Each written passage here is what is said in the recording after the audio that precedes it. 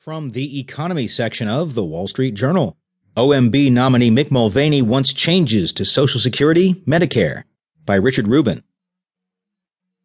Representative Mick Mulvaney, President Donald Trump's pick to run the Office of Management and Budget, said he would advocate his own ideas for limiting spending on Social Security and Medicare to Mr. Trump, who campaigned against benefit cuts.